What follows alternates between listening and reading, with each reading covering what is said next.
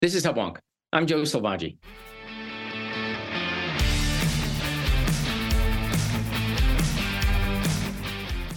Welcome to Hubwonk, a podcast of Pioneer Institute, a think tank in Boston. In the upcoming 2024 presidential campaign, one of the pivotal issues taking center stage is international trade.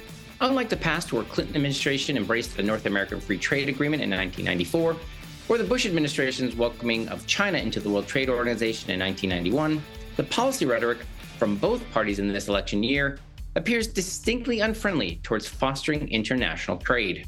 Framed by concerns that countries like China are devouring our manufacturing base, critics of free trade argue that it has weakened America's production capabilities, leading to a trade deficit that threatens the prosperity of future generations. The proposed solution? An industrial policy wielding taxes and tariffs that proudly puts America first, aiming to revive domestic production and bolster American employment. But if, as the saying goes, making things matters, what is the current state of American production compared to our past and our global peers? Is the U.S. passively embracing free trade policies at the expense of its workers and future prosperity? And would the interventions espoused by America First trade skeptics, well-intentioned as they may be, serve the actual economic interest of America and its workers? My guest today is author and Vice President of General Economics and Trade at the Cato Institute, Scott Lincicome. Mr. Lincicome writes on international and domestic economic issues, including international trade, subsidies and industrial policy, manufacturing global supply chains, and economic dynamism for Cato and the Dispatch. He will present an overview on U.S. manufacturing, past and present, and the role trade plays in the productivity and wealth of the American worker and consumer. When I return, I'll be joined by author and Cato Institute Vice President Scott Lincicome.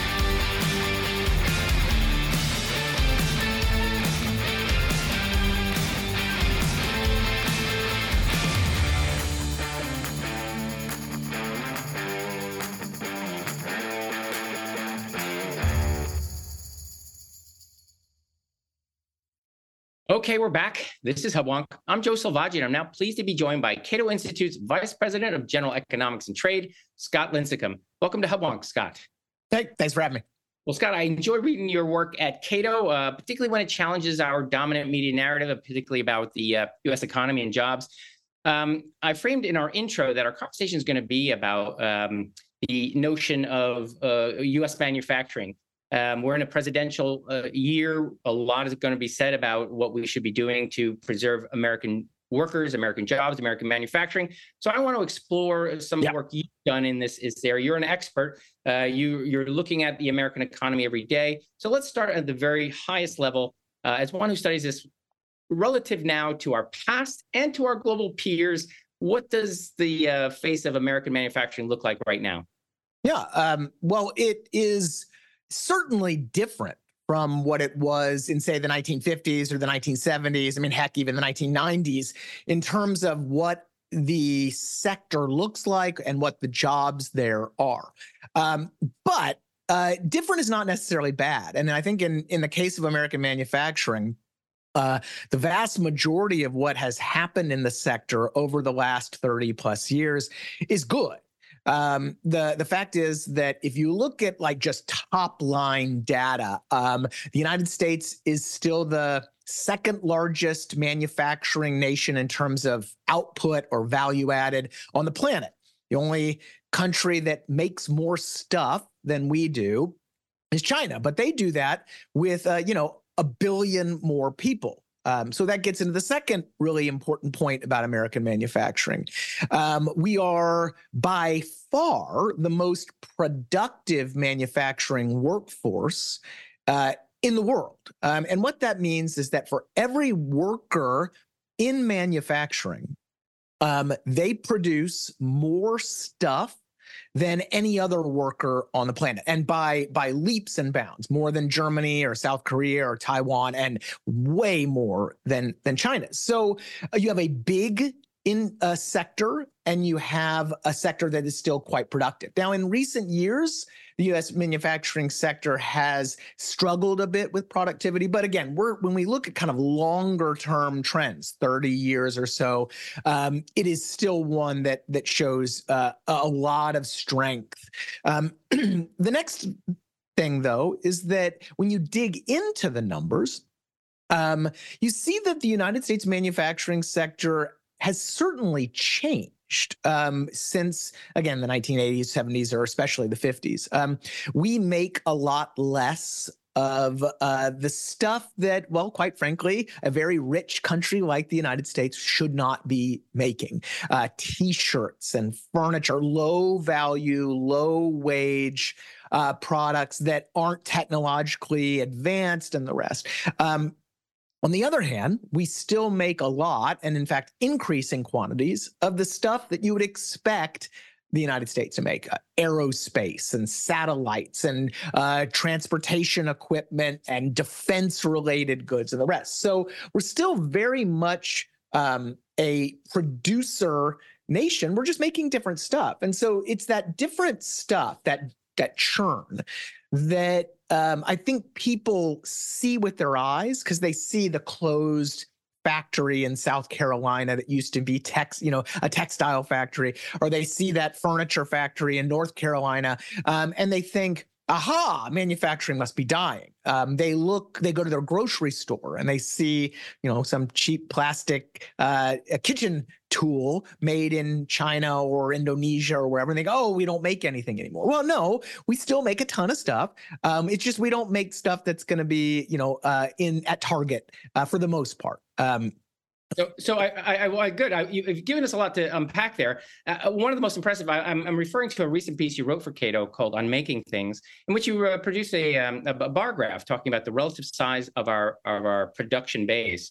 You note that China's larger in production, but of course with 1.5 billion or 1.4 billion people, that's easier overall. But we're as large as the next four countries combined. Yeah.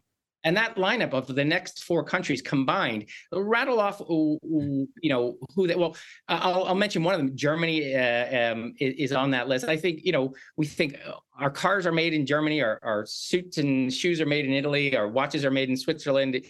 How is it possible that the U.S. is larger than the next four combined? Yeah, and so Germany, Japan, South Korea, and I believe India is next. You could almost add Mexico, which is the next one down, but that would slightly exceed total U.S. manufacturing output. So we are, again, we're huge now. But this, I think, gets to another error in the manufacturing decline narrative, and that is that because the United States economy is so huge, even that tons of output I just mentioned is a relatively small share of the total economy, relatively small part of GDP. Now, manufacturing declinists will see that and go, aha, manufacturing decline. But that really doesn't mean much of anything, and for two big reasons. One is, look, the United States is predominantly a services economy. We've been a services economy for decades and decades. And countries, as they develop, whether it's the United States or Germany or China or wherever, they tend to go through this kind of inverted U pattern where you move from agriculture, you peak in manufacturing, and then you start going down in terms of share of the economic output. Totally normal, happens everywhere. And so the fact that U.S. manufacturing is not a huge share of our overall economy really doesn't mean much of anything. Again, we're making tons of stuff. We have thriving sectors and the rest. But the other big point that I would mention there is that a lot of those services I just mentioned actually go to support American manufacturing. So more often than not today, manufacturers are incorporating services, whether it's engineering or IT kind of pre-production or post-production in terms of servicing, these connected devices or updating them and the rest. So there are a ton of services that we don't count as manufacturing jobs because they're not in the manufacturing facility. They're not in the factory, that are actually very much supportive of and related to American manufacturing and global manufacturing. So we ignore all of that too. Well, I also want to acknowledge, I mean, baked into our conversation about the glories of manufacturing job is that they're somehow superior. I mean, Right. we're imagining that we're all Uber drivers or hairdressers while someone else is making our cars or something like this. Is it true that a manufacturing job is in some way superior to the equivalent support of a support of a service job, right? Right. Would we be pursuing one over the other? So not to get all lawyerly on you, but it depends, right? Certainly there are some manufacturing jobs in, say, semiconductor manufacturing or aerospace where the jobs are very well paid. But those jobs are highly technical. This is not, some guy on an assembly line punching a clock like you see in a Bruce Springsteen video from the 80s, right? These are very, what we call gray collar jobs. They require a lot of training, a lot of education, a lot of skill. On the other hand, there are a lot of manufacturing jobs out there, including still in the United States, for example, in food processing. We still make a ton of food that are not very well paid. They pay, $17 an hour, maybe. The New York Times just the other day had a piece about some apparel factories in the Carolinas that were closing due to import competition. And they revealed 30 paragraphs into the story, that the starting pay at these manufacturing facilities in the United States was $11 an hour, and that they could top out at $17 an hour. Now, when you look at the actual wage, the kind of hourly wage in a lot of services, and I don't mean just lawyers and IT professionals. I mean, there's a lot of blue collar services and transportation and logistics and warehousing, kind of those Amazon related jobs. They pay much more than $11 an hour. And, Amazon's starting wage is like 17 or 18 bucks an hour just to start. There are a lot of good paying services jobs out there, a lot of blue collar services jobs. Construction is another big area. And so the idea that just manufacturing jobs are good and services jobs are bad really misses all of that nuance. And again, that doesn't even get into the fact that a lot of those services jobs are supporting manufacturing in certain ways. Can I also, though, then say some of the arguments for the value of manufacturing, even if they might pay less, is good manufacturing begets more good manufacturing. Yeah. That is, we have some institutional knowledge that leaves when we export that T-shirt factory from the Carolinas to China. We forget to learn how to build T-shirts. And services aside, we need to make things in order to service things. So, what do you say to the argument that the foundation of everything is making stuff? Yeah, I mean, there's just not a lot of data to support that, right? I mean, once you establish that the United States has an industrial base, because certainly if it were a situation where the United States had really a very small and declining manufacturing base that could not provide, steel for the military or something like that, you could have a different conversation about that. And that's important. But since we have established that kind of baseline capacity, the rest of it really just isn't supported. I mean, in terms of things like research and development and innovation, we are still home to the most innovative companies in the world, whether it is related to straight up services or whether it is companies that are tied to a manufactured good, like an iPhone, for example. I mean, Apple spends more on R&D every year than a lot of small countries, right? At the same time, you still have, because you have that kind of baseline industrial capacity, you have a lot of that technical skill still there. But, and this is a big but, the problem that I think manufacturing really does have in the United States is simply getting workers and having American workers be interested in going into manufacturing. We hear the manufacturing decline story is really on the demand side, right? We demand, in other words, we need tariffs, we need subsidies to induce more demand for manufacturing workers. But the reality is, manufacturing job openings in the United States are, even after recent declines, way above their historical averages, hundreds of thousands of manufacturing job openings. American manufacturers are constantly complaining about their inability to find workers, even in these kind of higher paying industrial sectors. The Department of Defense, when it writes up its industrial based strategies, talks about how that the kind of lack of available workers and lack of interest among young people in manufacturing is a far bigger problem than that demand side stuff. So we have a supply side issue. Now, there is a solution to that, but it's one that the nationalist side really doesn't want to talk about. And that's immigration, right? If we did have an expanded increase in legal immigration, you could fill some of those jobs. You could have more supply, labor supply. You could have more output. But again, that's not in the kind of nationalist narrative, right? It's always about, we're getting killed by imports, we're getting killed by foreign subsidies, and we need tariffs and the rest to induce demand for those workers. But that's just not really in the data. You've brought up the topic, and I wanted to get to it later, but let's jump into it now. I think you called it nationalist, I'll call it the China is eating our lunch contingency. Yeah. And the narrative goes like this. We live in this free market, libertarian utopia, right. Driven by ideologues, perhaps by folks like you and me. Yeah, I run Washington. Yeah, that's right. Corporate shills, and everybody else is much smarter than we are. And what they mean is they're either subsidizing or their own domestic production and putting tariffs on our imports. Ergo, all our jobs are going to them, and we need to respond in kind. Yeah. Let's break that down. Do we live in a free market world where we don't impose tariffs on other products, or you know where I'm going with this? What is our sort of trade state now? Yeah, if only we lived in a free market paradise, right? No, the reality is that the United States is a mixed economy, as it always has been. We still have a bunch of protectionism on the books, whether it is things like the Jones Act, which requires American ships to, bring goods between ports, or steel tariffs.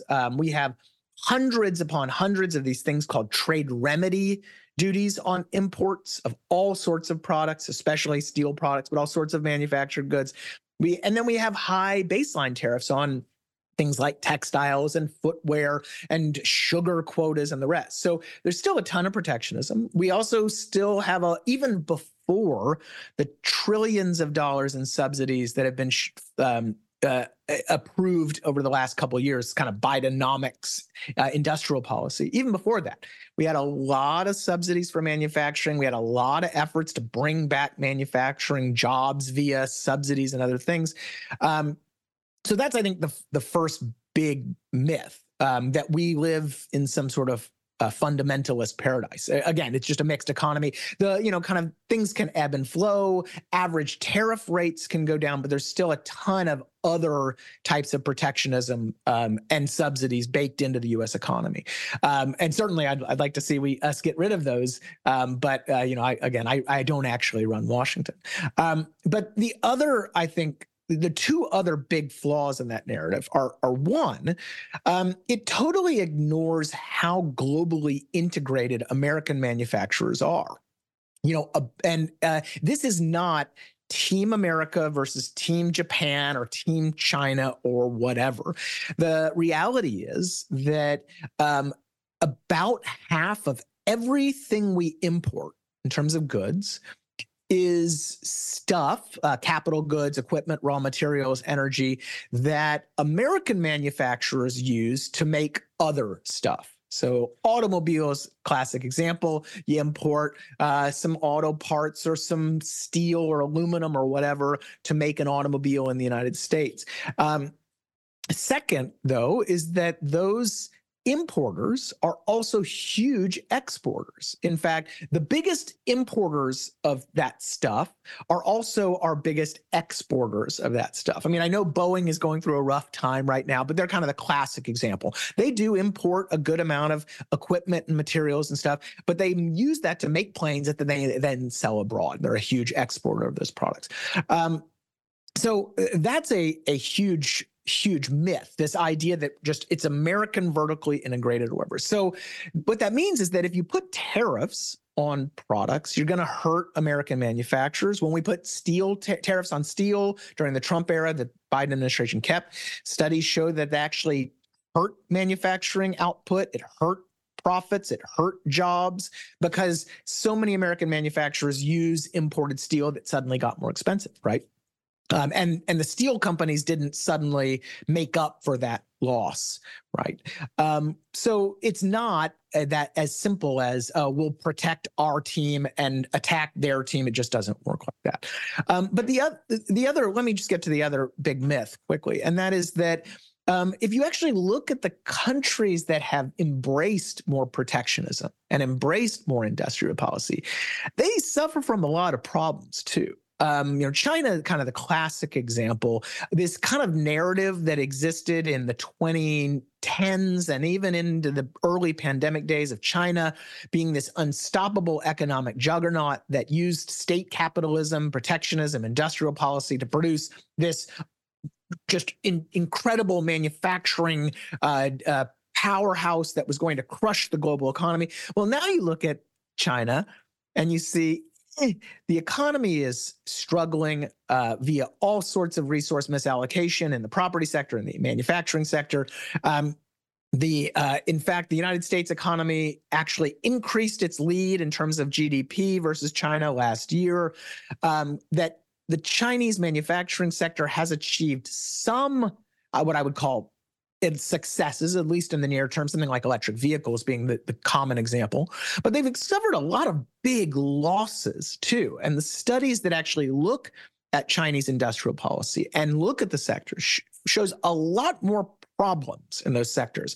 Lower productivity, corruption, and like I said, resource misallocation, bloated sectors that aren't producing anything of value than the wins. So, that model can sometimes produce a sector that is doing okay, that again, at least in the short term, but it produces a lot of bigger problems too, problems that the diverse, thriving, dynamic U.S. economy just simply doesn't face outside of, I should note, some of our most protected and coddled industries. Shipbuilding is in terrible shape. It's also one of the most protected sectors in the U.S. economy.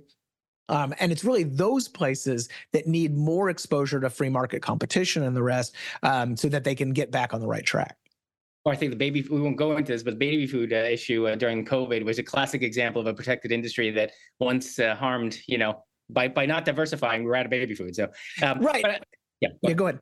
Well, I was going to say, I think baby formula also gets to another myth, and that is that we somehow boost our economic security and our economic resiliency by bringing all of our manufacturing back, by protecting these industries. And baby formula was a great example. When a single factory in Michigan went down, it collapsed the U.S. market for a year. It was one of the deepest and most prolonged crises of the pandemic. And it was all because we had these massive tariff and non-tariff walls around the economy. And you only had a couple producers here, and the whole system was so brittle that it fell apart.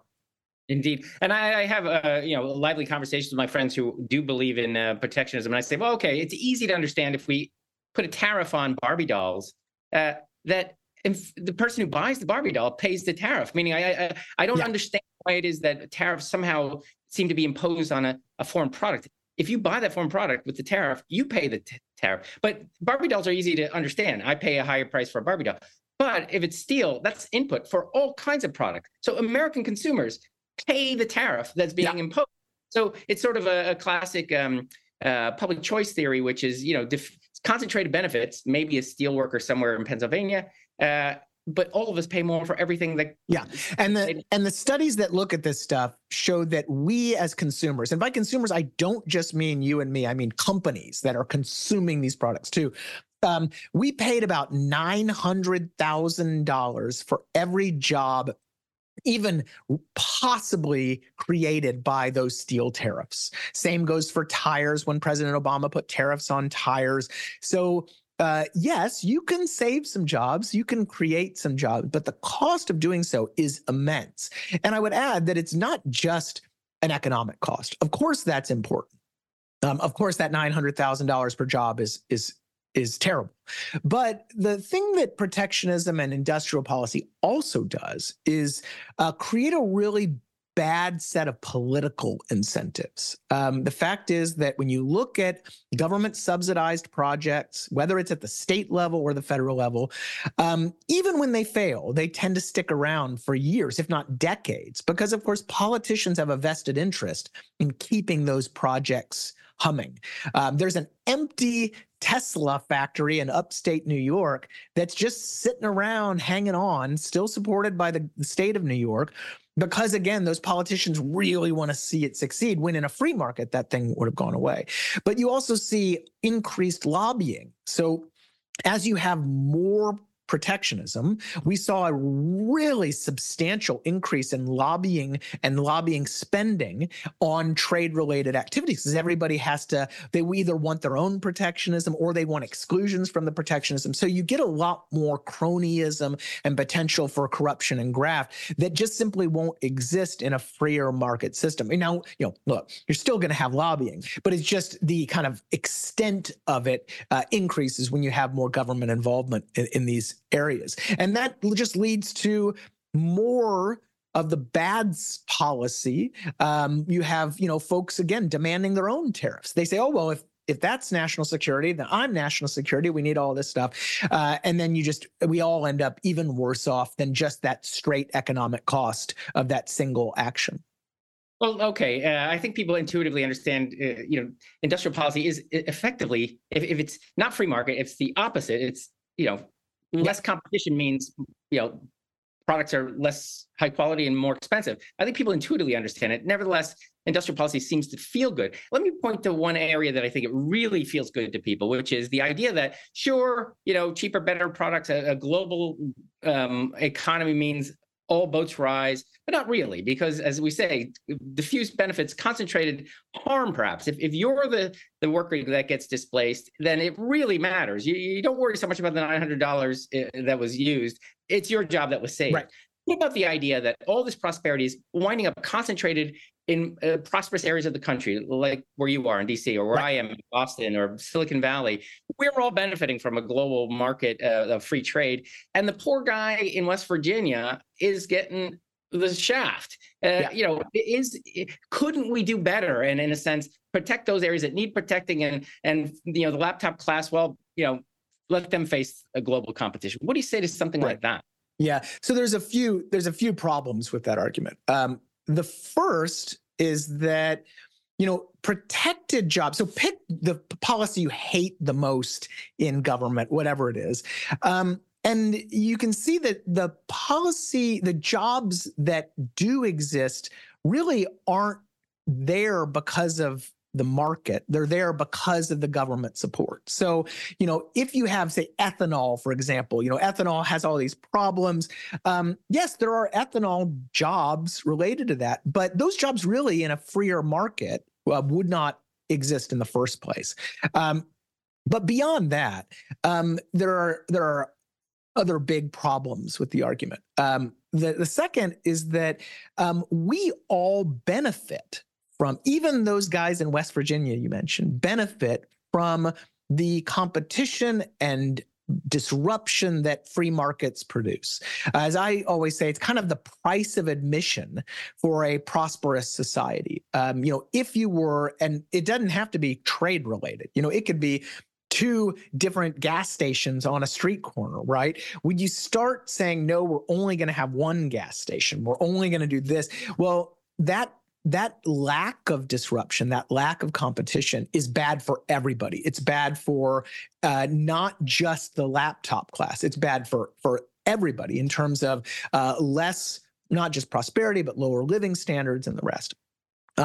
You also, at the same time, though, you simply mean that you're going to be making people pay more for whatever is protected, right? Protectionism raises prices. That's what it's supposed to do. That's its whole point. And when you raise prices, well, who hurts the most when you raise food prices or appliance prices or whatever? That's the poor and the middle class, right? Because they have less disposable income to spend on that stuff.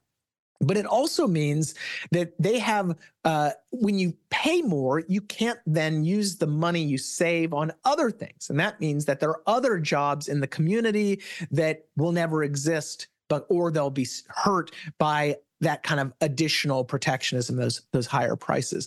And then finally, you actually have to look at the data here on what happens when you liberalize sectors. And the fact is that, yes, certain mill towns in certain places have been hurt, but far more of them have adjusted and moved on. And they've been better off for doing so. One of my favorite examples is Greenville, South Carolina, which used to be a textile town. Of course, there was a lot of increased trade liberalization in textiles decades ago. And Greenville didn't just say, oh, that's it, we're folding up shop. They've now become a center for multinational manufacturing. There's a big BMW facility there. They are big in services as well. It's voted one of the best places to live in the country now. So they adjusted. And that's where policy really should focus. Policy should be focusing less on preventing that beneficial disruption from happening and more on helping workers adjust to whatever comes along. And there are so many barriers in the U.S. economy, whether it's occupational licensing or housing regulations or whatever, that things that make it hard for people to move on, to adjust to whatever comes their way. That's where policy should be focusing, not on, again, preventing disruption from happening, from, like freezing the U.S. economy in amber in 1979. We'd all be much, much worse off if we did that kind of thing. Well, the common thing, we're getting close to the end of our time, but I want to squeeze in a few extra questions if you'll humor me here. Sure. If there's a theme from this podcast, we do believe in free markets and the wisdom of free markets. But free markets don't address everything, because they're sort of you and I making millions of choices every day. What about those sectors that we really strategically do need? Yep. We're thinking about defense or something like this. It's like, well, if the market just decides, and we don't really decide we want to make aircraft carriers anymore, and then China can make them cheaper, or somebody else can make jet planes or tanks. Yep. Somebody needs to be steering the ship in the right direction, such that we don't ultimately outsource those things we need for strategic, defense. Right. Keeping us. What do you say to that? Like, where the market essentially is silent? Yeah, no, I think even hardcore free marketers, Milton Friedman or whoever, admit that there is a legitimate exception for national security, right? To protectionism and free trade, free markets and stuff. That you're not going to see many libertarians like me getting mad that the Department of Defense is subsidizing the construction of tanks or whatever in the United States. But, and this is the big but, you have to acknowledge first that the national security exception is routinely abused. You start with, well, we need to make tanks and fighter jets in America. And the next thing you know, you have senators literally claiming that sugar is a national security issue. That's a senator from Florida. The other day, imported garlic was a national security issue. And that's so you need to keep your kind of skepticism antennae up, right? Because yes, we can have legitimate exceptions to national security, legitimate national security exceptions to protectionism and industrial policy. But they should be very narrow, very targeted, and we should be keeping a very close eye on all of that stuff, because the minute you kind of open that Pandora's box, you start looking at more commercial related items, you end up with all these crazy things. I mean, we put tariffs on steel rebar, which is one of the, used in construction. It's one of the lowest grade steel products, from close allies like Canada. That is not and we did it on national security grounds. I mean, that's nonsense, right? Especially when the Department of Defense wrote the Trump administration and said, we're fine. We only need about 3% of total U.S. steel production. It is not a huge concern. You can deal with a few related specific products. You can deal with China or specific bad actors, but we don't need these global tariffs. And what do we get? We got the global tariffs, right? So it's prone for abuse. But the other, I think, really, really critical point in all of this is that it ignores that we already have laws on the books that allow for just that type of targeting. The Defense Production Act has been abused in recent years, but the main point of the Defense Production Act is legitimate. It allows the Department of Defense to look at its defense supply chain and say, aha, there's a widget that we really need to make laser guided missiles or whatever. And this company is kind of struggling to remain viable. So we're just going to give them subsidies. We're going to give them contracts to ensure that they produce the widget we need for our weapon systems. Totally fine, right? That's not what industrial policy advocates want at all. What they want is broad subsidization of commercial products. They want protection of commercial industries that have very little connection to national defense. I mean, solar panels are not a national defense issue. We have all these tariffs on solar panels and the rest, and that's totally ignored. And then finally, they ignore that we have a lot of close allies. I mean, the closest treaty allies you can get, Canada, Japan, elsewhere, that are really, really good at making certain things, and that we should be leveraging that capacity, that knowledge as well. And we have whether broad free trade agreements or defense-related agreements that can do that too. You don't have to make every single thing in the United States if you have, again, these close allies, these secure supplies, the ability to stockpile things as well. You can do all of that. You can do it well. It doesn't require autarky. So we've talked about, again, this is the last question. I'll say, you talked about the exceptions. So I'm going to ask the question I ask most of my guests, king for a day kind of thing. So as a free marketer, you stipulated there are some exceptions when we realize about national security. But other than that, would your perfect world that we talked about, we don't live there yet, would it be, on the back of an index card, our policy is all trade shall be free, and you submit that? Or are there ways that deliberate, intentional policy might benefit the American economy and the American worker? Right. So, I think, yes, there is a place for unilateral liberalization of U.S. trade barriers on a very wide scale. And that starts with consumer goods. There is zero reason why we should be having 40% tariffs on children's shoes. There is no reason why we need all those sugar quotas and the rest. So there is a laundry list of stuff that currently has tariffs and trade remedies and other things that should be zeroed out instantly. That also goes for the vast majority of industrial inputs. Again, acknowledging that American manufacturers import these things to make other things. Most manufacturing inputs should be completely liberalized. Trade in those products should be liberalized too.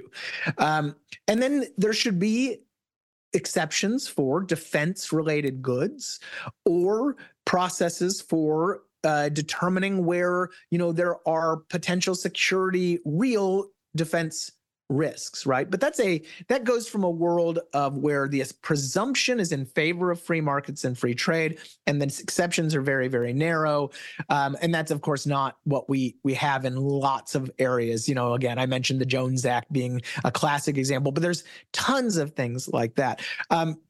And then finally, where we do have laws in place that say allow for duties to be imposed when there's a lot of subsidization of product abroad. We have a CVD law that does that. But where we have those laws in place that allow for a kind of a safety valve or a check on true free trade, we really need to make sure that there are big that it's narrowly applied and has checks on the most kind of egregious cases, what we call public interest tests and other things. Right now, U.S. trade law is on autopilot.